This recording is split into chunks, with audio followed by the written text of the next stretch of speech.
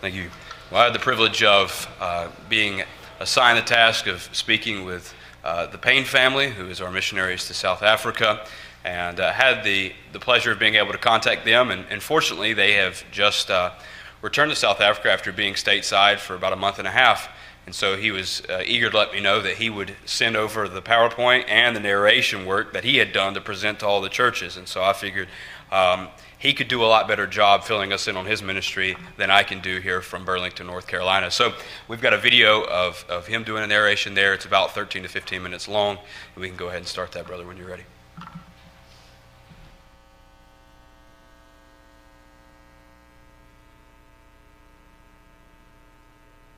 Kathy and I arrived in South Africa in July 1988. Learning Afrikaans equipped us to reach the 47%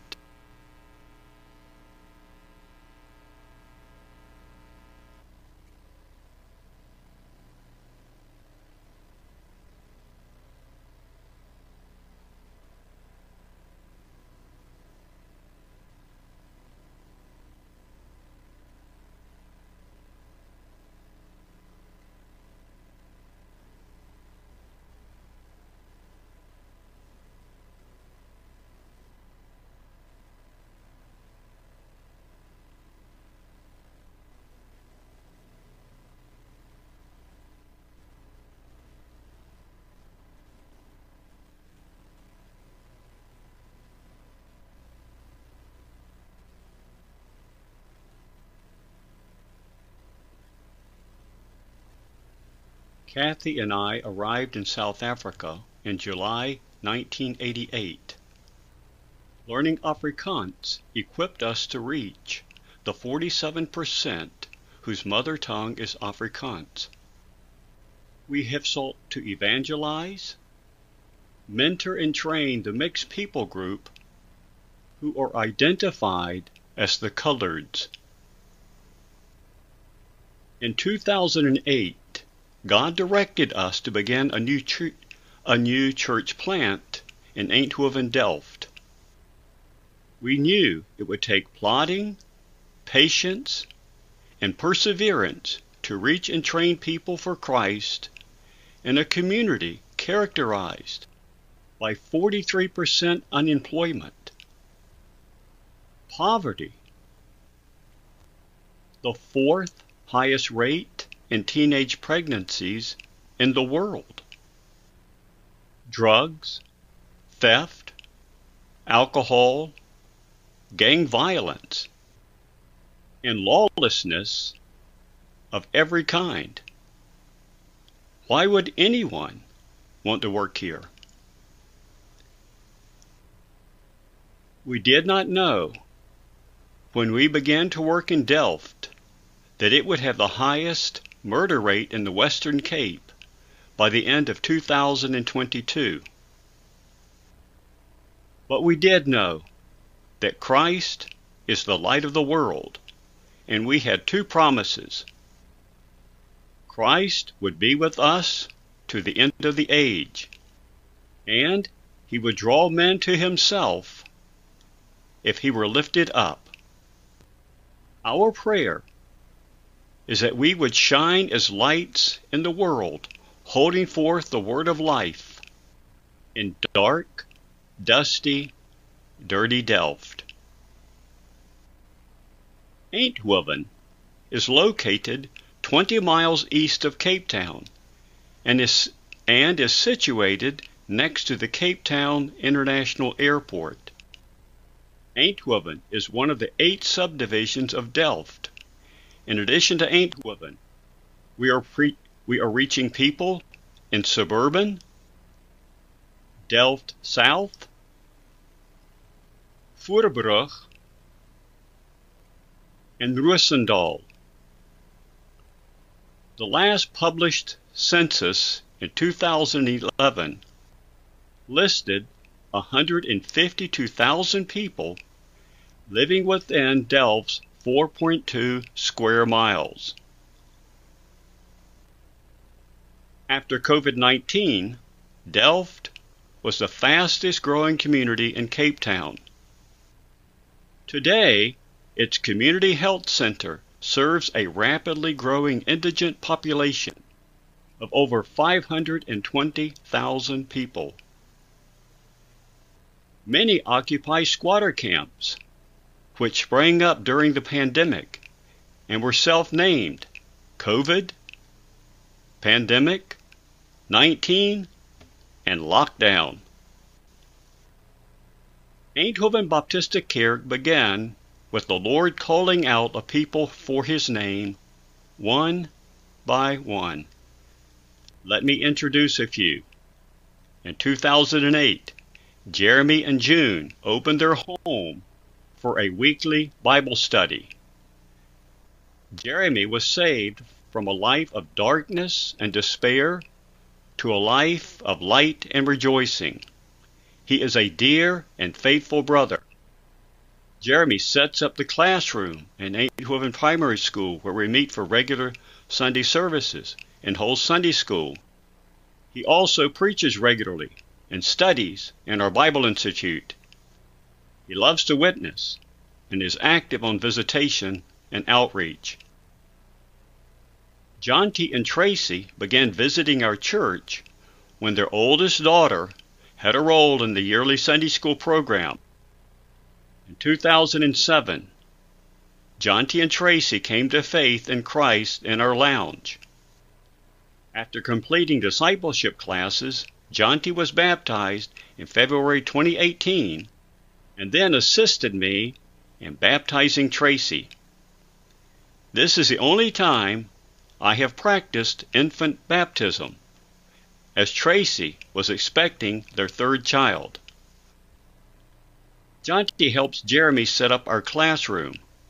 He also helps in our Sunday school, does our Sunday scripture reading, and preaches on a rotation. Tracy is a qualified nursing sister and makes good use of her skills in outreach in the community. Rodney and Briconder have been faithful members since 2016.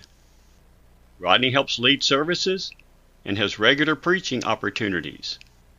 He has answered the call to gospel ministry and recently submitted his doctrinal statement to our ordination council. He desires to be ordained in a few months. About 8 years ago, John, better known as Bogey, came to Christ a year after attending church, along with his young daughter, Lydia.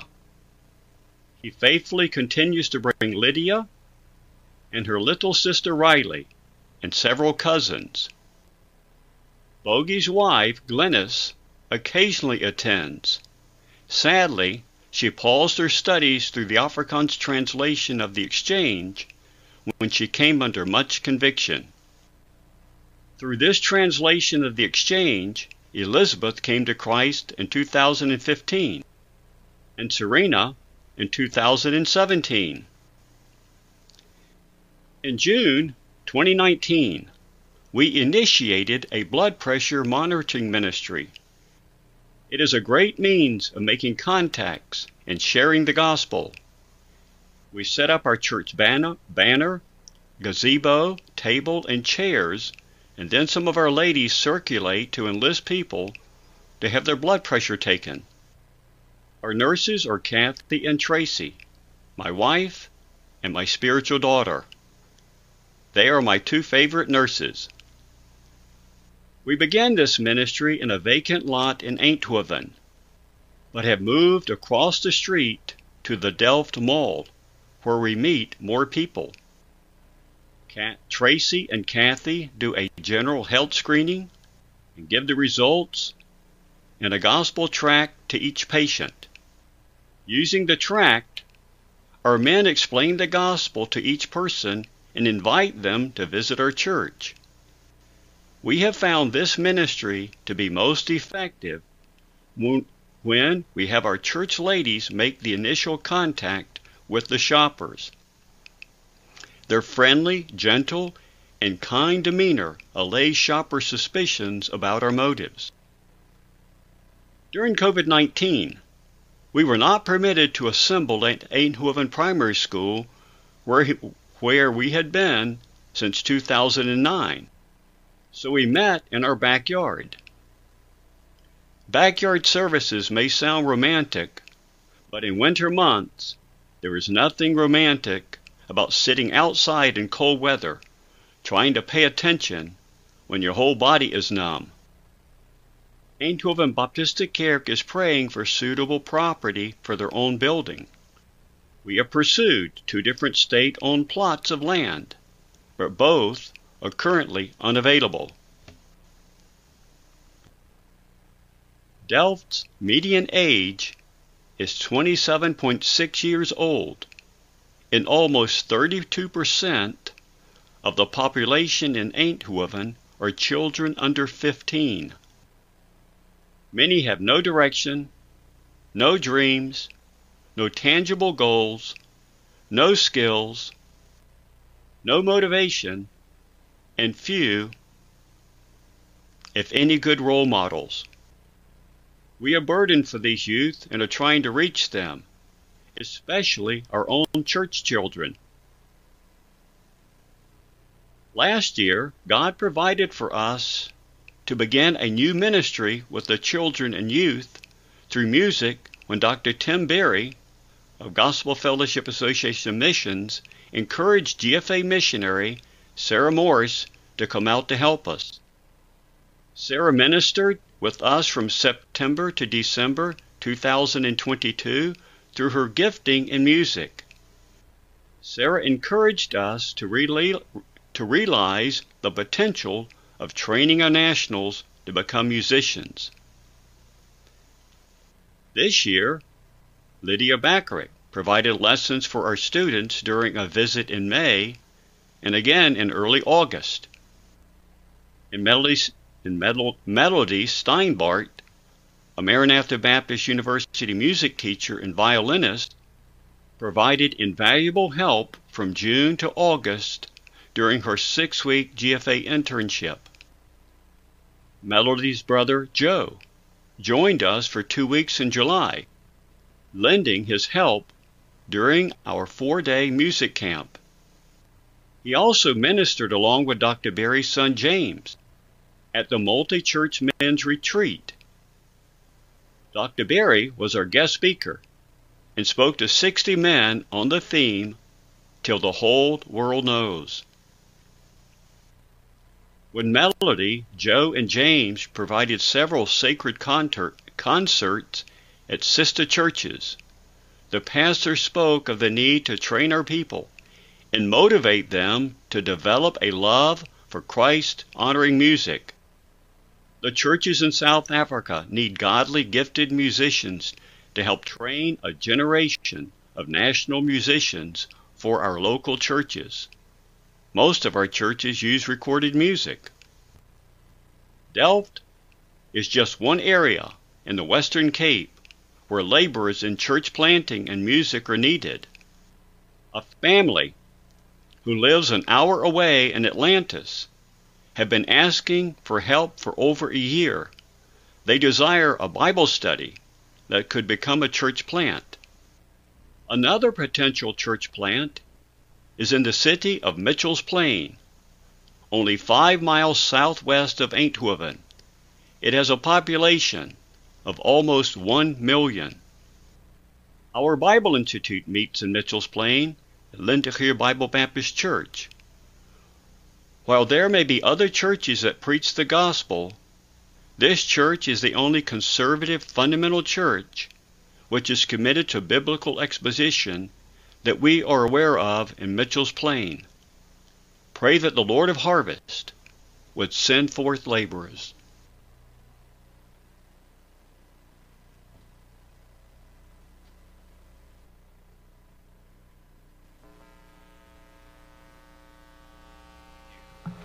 That video was almost a little bit shorter than I was anticipating it to be, but it was about 15 minutes long, and I went into Pastor Karn's office strutting like a peacock, thinking that I didn't really have much work to do as far as the presentation went, thinking that his would satisfy the time. That is until he sent it to me around 10 o'clock on Friday morning, and I realized it was only 15 minutes. So I knew I needed to go prepare some sort of material, but Reagan said, you don't really have to prepare anything. You could become their favorite pastor and let them go. But I figured that we need to at least look at something a little bit here together tonight. And so while I was looking for a passage of Scripture that would go along with the theme that we are considering here, I came across John 21. The resurrected Christ has appeared physically to his disciples. And as he lays eyes upon them, he gives them two forms of greeting that are just repetitions, and it is a soothing one at that. He says, "Peace be to you." The question that I want us to ponder here tonight, as we look at the charge that comes after that, is the question of how does the incarnation of Jesus Christ influence a heart for missions in the church? As we are summarizing our time in our missions focus, and as we are entering into the Christmas season and contemplating the coming of Christ, the incarnation of the Lord, I feel like it would be a good opportunity to marry these two and ask ourselves, how does the incarnation, as we contemplate that in this Christmas season, influence our hearts for mission-mindedness as followers of Christ? Now you see, in greater context, Christ has now risen victoriously from the grave and has presented himself to his disciples in a physical body, in his physical body. As he addresses them, he greets them with a soothing greeting of peace twice, followed by the charge that we will find ourselves examining here this evening. In this assignment, it is made clear that Jesus is commissioning his followers as the Father has sent him, and that their task would be to carry the gospel of Jesus Christ to the whole world, and that it is through this Spirit-empowered gospel mission that souls would find the forgiveness of sins. This is what we found in our reading just momentarily. This is what is seen in verses 21 through 23. Now, with this in mind, I want us to fall back to verse 21. Verse 21 says, "Peace to you. As the Father has sent me, I also send you." This evening we will be exploring how the incarnation or the bodily assumption of Jesus Christ influences our own burden for the souls of men around us. The question stems from the statement that Christ made concerning the Father sending him. And the question that we need to ask ourselves here is exactly, why did the Father send Jesus in the first place? In short, the Son of God came into the world to redeem men from their sins. In John chapter 1, verse number 12, the Bible says, "But as many as received him, to them he gave the right to become the children of God, who were born not of blood, nor of the will of the flesh, nor of the will of man, but of God." And in John 3:16, "For God so loved the world that he gave his only begotten Son, that whoever believes in him should not perish but have everlasting life." You see, in the beginning, God created mankind for his glory, to be, as it were, a reflective mirror, to present his glory into his created world, to subdue it and to cultivate this world for his glory and to fill it with image bearers. But something went wrong. Our father rebelled against, our father, that is Adam, rebelled against God, and with the fall of Adam, we all fell with him. We are eternally lost, separated relationally from God, and we are bound in our sins. But in Genesis 3:15 stands a diamond that glimmers forth as God presents them a promise that there is going to be one who is going to come, and his heel will be struck by the serpent, but that same bruised heel is going to crush that serpent's head. There's going to be a deliverer who's going to come, and to Adam they learned he's going to be a human deliverer. And all of this foreshadows Christ, and this is a beautiful thing, that the eternal, unending Son of God stepped into time, and he added to himself a human nature, that he could come and to, as it were, walk a mile in our shoes, but to do it perfectly like we have never been capable of doing. Now, it's a good thing to add here, because some music that you might hear this holiday season, or some sermons that you may hear, or some Facebook posts, would insinuate that Christ has in some form taken some of his divinity off of himself or laid aside some of his attributes. That's wrong. That's wrong. It is a heresy. God cannot change his nature. The Son of God added to his divine nature sonship. He never became less God. And what's so beautiful about this is we need to understand that there was never a time when the Son of God was not. He's always been. And what's so beautiful about him invading time is that he has added to himself a human nature that will never cease to be in accompaniment with his deity. Now think about that for a moment. But before the earth spun upon her axis, the Son was there.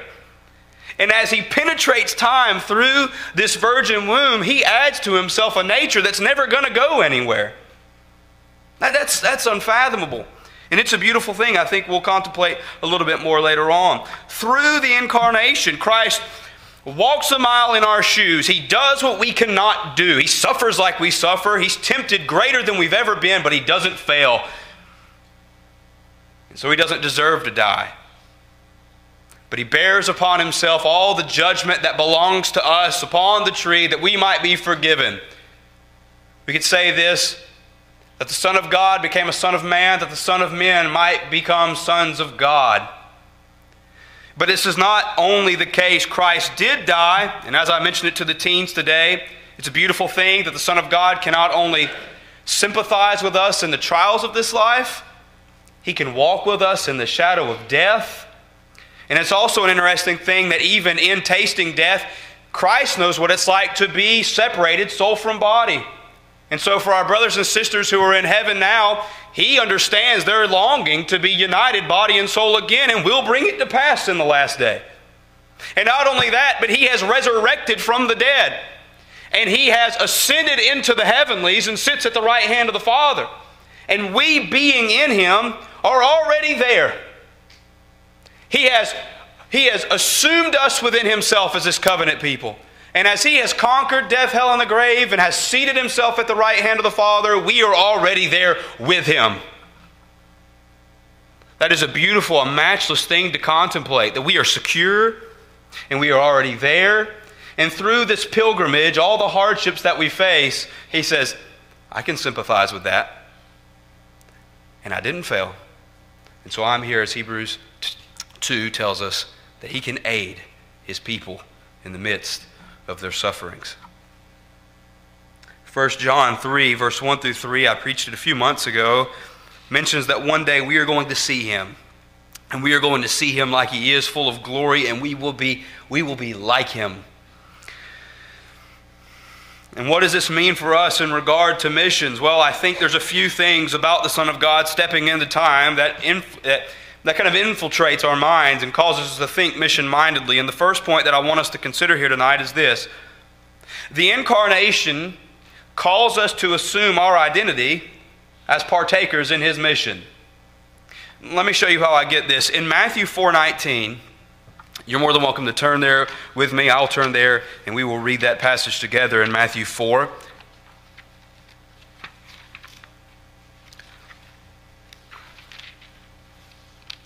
Matthew 4:19, the Lord is walking beside the Sea of Galilee. And in verse 18 it says, And Jesus walking by the Sea of Galilee saw two brothers, Simon called Peter and Andrew his brother, casting a net into the sea, for they were fishermen. Then he said to them, You follow me, and I will make you fishers of men. They immediately left their nets, and they followed him. Now, what is intriguing to me is that if we aren't careful, we can read right past that fishers of men statement there. And what I find intriguing is that passage there isn't speaking of, I will make you people who will be performing the act of fishing for men, though that is entailed in that. It's not a verb, I will make you fishers of men. It's a noun. And so what I believe is being perpetrated here is Jesus essentially insinuating, if you will follow me, I will make you something you're not. These were blue-collar fishermen. They are fishing for fish. And as Jesus looks at them and he calls them to follow him, he is saying, I will make you into something you're not. I will make you fishers of men. And as I was looking into this, it struck me that fishers is not used as though it was a verb communicating an action that is performed and not performed. It's used as a noun. Christ is saying, I'll make you something new. To put it plainly, in following Christ, our very identities are changed. And from that relationship, there will flow a life of fishing for men. It's who we are. It's not just when we follow Him, we just are going to make ourselves. It flows from our being as His followers. You are a fisher of men. And what I am getting at is this. In Hebrews 2:9, we read, but we see Jesus, who was made a little lower than the angels for the suffering of death, crowned with glory and honor, that He, by the grace of God, might taste death for everyone. And from this we understand that Jesus assumed a human nature for our redemption. And since that is the case, I am arguing that as we meditate on the incarnation this Christmas, I think we should be reminded that since Jesus assumed a human nature for my salvation, I should likewise, as His follower, embrace my identity as a fisher of men. This isn't just a stale and passionless command given as though Jesus is a stern dictator saying, well, I've done my part, now you do yours. Remember, what is the two things that He repeated in our scriptures for the night? Peace be unto you. Peace be to you. Jesus is concerned about His people. And all throughout His farewells in the Gospels, He supports them with peace. He girds them up with His grace. And with the assurance of His presence and with the assurance of His power being with them. He understands the difficulty of this task, and He girds them with such difficulty with His peace. With His peace. As you contemplate the incarnation this Christmas season, may we ask ourselves as we are following the one who has walked this path before us, are we allowing this identity to flow through us and to reach those around us? I think that's an interesting contemplation for us to have. The second thing is that the incarnation reminds us that we are victorious. Earlier I made mention of the physical resurrection of Jesus Christ. And from that we come away with a few things. We understand the importance of God's view of the human body. This is not a worthless meat bag that we are walking around in.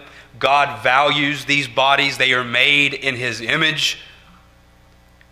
And so we see the value of them. We learn that the resurrection of the dead will be a physical resurrection, and that our brothers and sisters in heaven tonight have a reunion to look forward to with those bodies, and they will be perfected bodies at that. But another thing that is important to highlight is that in this resurrection, Jesus has conquered death, hell, and the grave. The prophecy says that you will not allow your beloved to see corruption, and Christ has come forth from corruption. And since He is alive, so is His mission. When it looked like the cause of Christ was over, His friends and followers, they forsook Him. But remember what He said to Peter in Matthew 16:18. He says, and I also say to you that you are Peter, and on this rock I will build my church, and the gates of hell will not prevail against it. Since Jesus is alive and reigns from heaven tonight, we are assured that the cause of Christ is alive, and it is well, and it cannot be stopped. In Matthew 16:18, Jesus uses the word gates, and He uses the word prevail, a defensive term and an offensive term. This defensive and offensive language is communicating that the church is going to stand, and even though the kingdom of evil seems as though it is prevailing, the church will never be destroyed. She is victorious. She will not be knocked from her foundation. She will always prevail. My mission will not be stopped. And when Jesus died, it looked as though it was over. But in His resurrection, it is declared it's not going anywhere. It's not going anywhere. Since Jesus is alive and well, so is His mission. And what the incarnation should call us to consider tonight is, why are we so prone to being ashamed of the gospel? Why are we so prone to being ashamed of the gospel? Do we doubt our own personal effectiveness or whether we're qualified? Well, in the Old Testament, you see the Holy Spirit being poured out upon prophets, priests, and kings to endow them for the offices that they are being put into. And the interesting thing, though, is that in the New Testament, Peter uses prophet, priest, and kingly language to concern the church. And that same Spirit that endowed these Old Testament saints with power for those offices is the same Spirit that has been poured out upon every single one of you following Pentecost. Do you feel like you were ineffective? Well, the same Spirit that laid upon the kings and the priests and the prophets is the same Spirit that sits upon each and every one of us who are in Christ. The results are not up to you and me. Faithfulness is our calling. Do we doubt the effectiveness of the gospel? God forbid that. Paul tells us in Romans 1 that it's the very power of God unto salvation. Are we paralyzed by the fear of rejection? Jesus says if they hate us, it's because they hated Him first.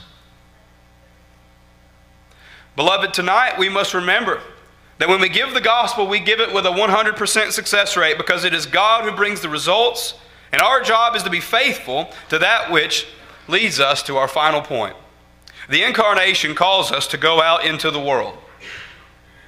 The incarnation calls us, it challenges us, it beckons us out into the world. In the Old Testament, God commands the wandering Jews to build a tabernacle, and that His presence would be among them wherever they go. That same language is used in John 1:14. It says, "And the Word became flesh and dwelt," or tabernacled, "among them. And we beheld His glory, the glory as of the only begotten of the Father, full of grace and truth." And as He ascended into heaven, what we read in our text tonight is that Jesus breathed on them and said, "Receive the Holy Spirit." That's a foreshadowing of Acts 2 at Pentecost. And this is symbolizing a permanent temple-like dwelling of God with His people as the Spirit now indwells us. And you say, well, isn't there a sense in which in eternity we are going to dwell with Him in a fuller sense? Yes. And I think that the fact that those two are connected causes us to realize that eternity has already begun for the believer. We are already dwelling with Him permanently. It has started now. He dwells us as a Spirit, and there will be a final day where we'll be together, but it has already begun now. And He dwells with us now, and He empowers us now, and He fellowships with us now. In Matthew 28:18, Jesus came and spoke to them, saying, "All authority is given to me in heaven and on earth. Go therefore and make disciples of all the nations, baptizing them in the name of the Father and of the Son and of the Holy Spirit, teaching them to observe all things that I have commanded you. And lo, I am with you always, even unto the end of the age." Amen. One of the saddest indictments on the church today is that we have forgotten how to be a friend of sinners. Much of Christianity has fallen into hiding in our own little tiny Christian bubbles and complaining about how lost sinners are out there acting like lost sinners. Beloved, since we became followers of Christ, our whole lives are mission trips. The whole thing. There is a capital M mission. It's the mission of God to bring His elect to Himself and to have the earth full of His glory. But then there's these tiny M missions. It's the daily task carried out of believers to bring the gospel to the lost among us. Since you were saved, your whole life is a missions trip. You're a missionary to your children who do not know Christ. You're a missionary to your spouse who does not know Christ. You're a missionary in the workplace to those who don't know Christ. You're a missionary at the sports outings of those who don't know Christ. You are a missionary wherever you go. We carry out missions to fulfill the great mission, that mission of bringing His elect unto Himself. And we don't know who they are, so we preach a whosoever will gospel. And the great thing about that is, where does the will come from? It comes from Him, and we know that the results lay in His lap.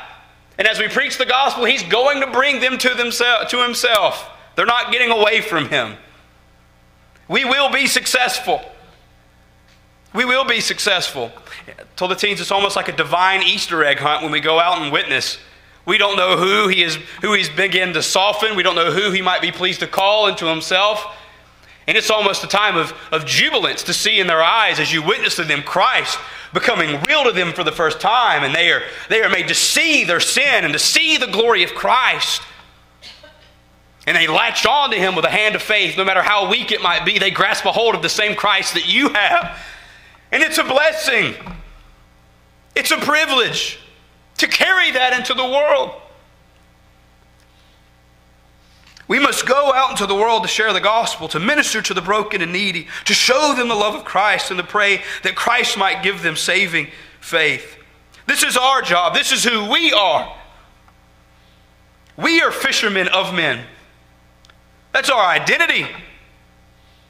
It would be a delightful and otherworldly thing if the Lord allowed our congregation here in Burlington to get a hold of the reality that Alamance might know Christ.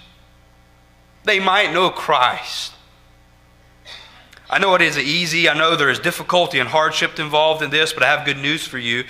Hebrews 2:17-18 says, "Therefore in all things he had to be made like his brethren, that he might be a merciful and faithful high priest in things pertaining to God, to make a propitiation for the sins of the people. For in that he himself has suffered being tempted, he is able to aid those who are tempted." That phrase there, merciful and faithful high priest, according to John Owen, says it means that Christ is ready to take our cares to his heart, and he seeks to soothe them on his own. And that his faithfulness is his precious and unwavering commitment to us as his people. Verse 18 gives an even sweeter piece as it shows us that in the incarnation, Christ suffered like we did, but he didn't fail. He can sympathize with you and I in our nervousness, in our heartache, and he can provide deliverance in the hour of temptation because he overcame it all. Someone said the other day, since Christ could not fall into sin, does that mean that his temptations are mute? That they don't really matter? That he didn't really experience it? No. The fact that Jesus could not fall into sin meant that the fullest of temptation's wave came crashing upon him, and he still did not break. For you and I, there's not much temptation that we can bear before we begin to crumble. And Christ, while we have taken drops, has assumed an ocean of temptation, and he never crumbled underneath it. It is my prayer for our church family that God would allow us to be a mission-minded people. That he might be pleased to call men and women from our church to pursue a life of daily mission. That he might see fit to raise men to serve in pastoral ministry, raise teachers in the church. The interesting thing about believing in sovereign grace is knowing not only does salvation belong to the Lord, but we also know that the Holy Spirit is sovereign in dispensing gifts to his people. And as Christ is building his church here in Burlington, we have what we need as the Spirit is equipping his people with gifts to contribute to our cause here in Burlington. May the Lord bring it to light in our hearts and lives what our callings are and help us to cultivate them and to be faithful in carrying them out. May the Lord see to it that Beacon is revolutionized as we consider our purpose as a people sent out on mission for God's glory and for the good of our neighbor. I think the incarnation influences a lot, and it's almost a shame that we only consider it for 4 weeks a year. Without the incarnation, there is no Christian faith. Without the incarnation, there is no hope for the world.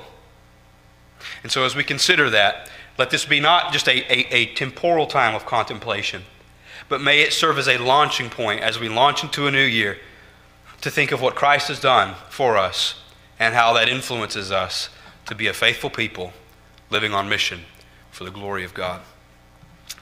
This is John 20 for us here this evening. Let us pray. Dear, kind, and gracious Heavenly Father, it is by your grace and mercy alone that we have been privileged to gather together here tonight. You have brought us, your people, together by grace. And it is by kind providence that you have kept us safe and healthy. We should not take that for granted, and we should pause to consider our brothers and sisters who are struggling with health even here tonight. I pray that you might be with them and with their physicians, and you might gird them about with grace. But I pray also for the hurting in our community, that we might be mindful of their sufferings as Christ has been mindful of our own sinful agony, and he came to us. May we, as your body, be mindful of our identity as fishers of men. And may we go forward, serving you faithfully and trusting that the results lie in your hand alone. It's in Christ's name we pray. Amen.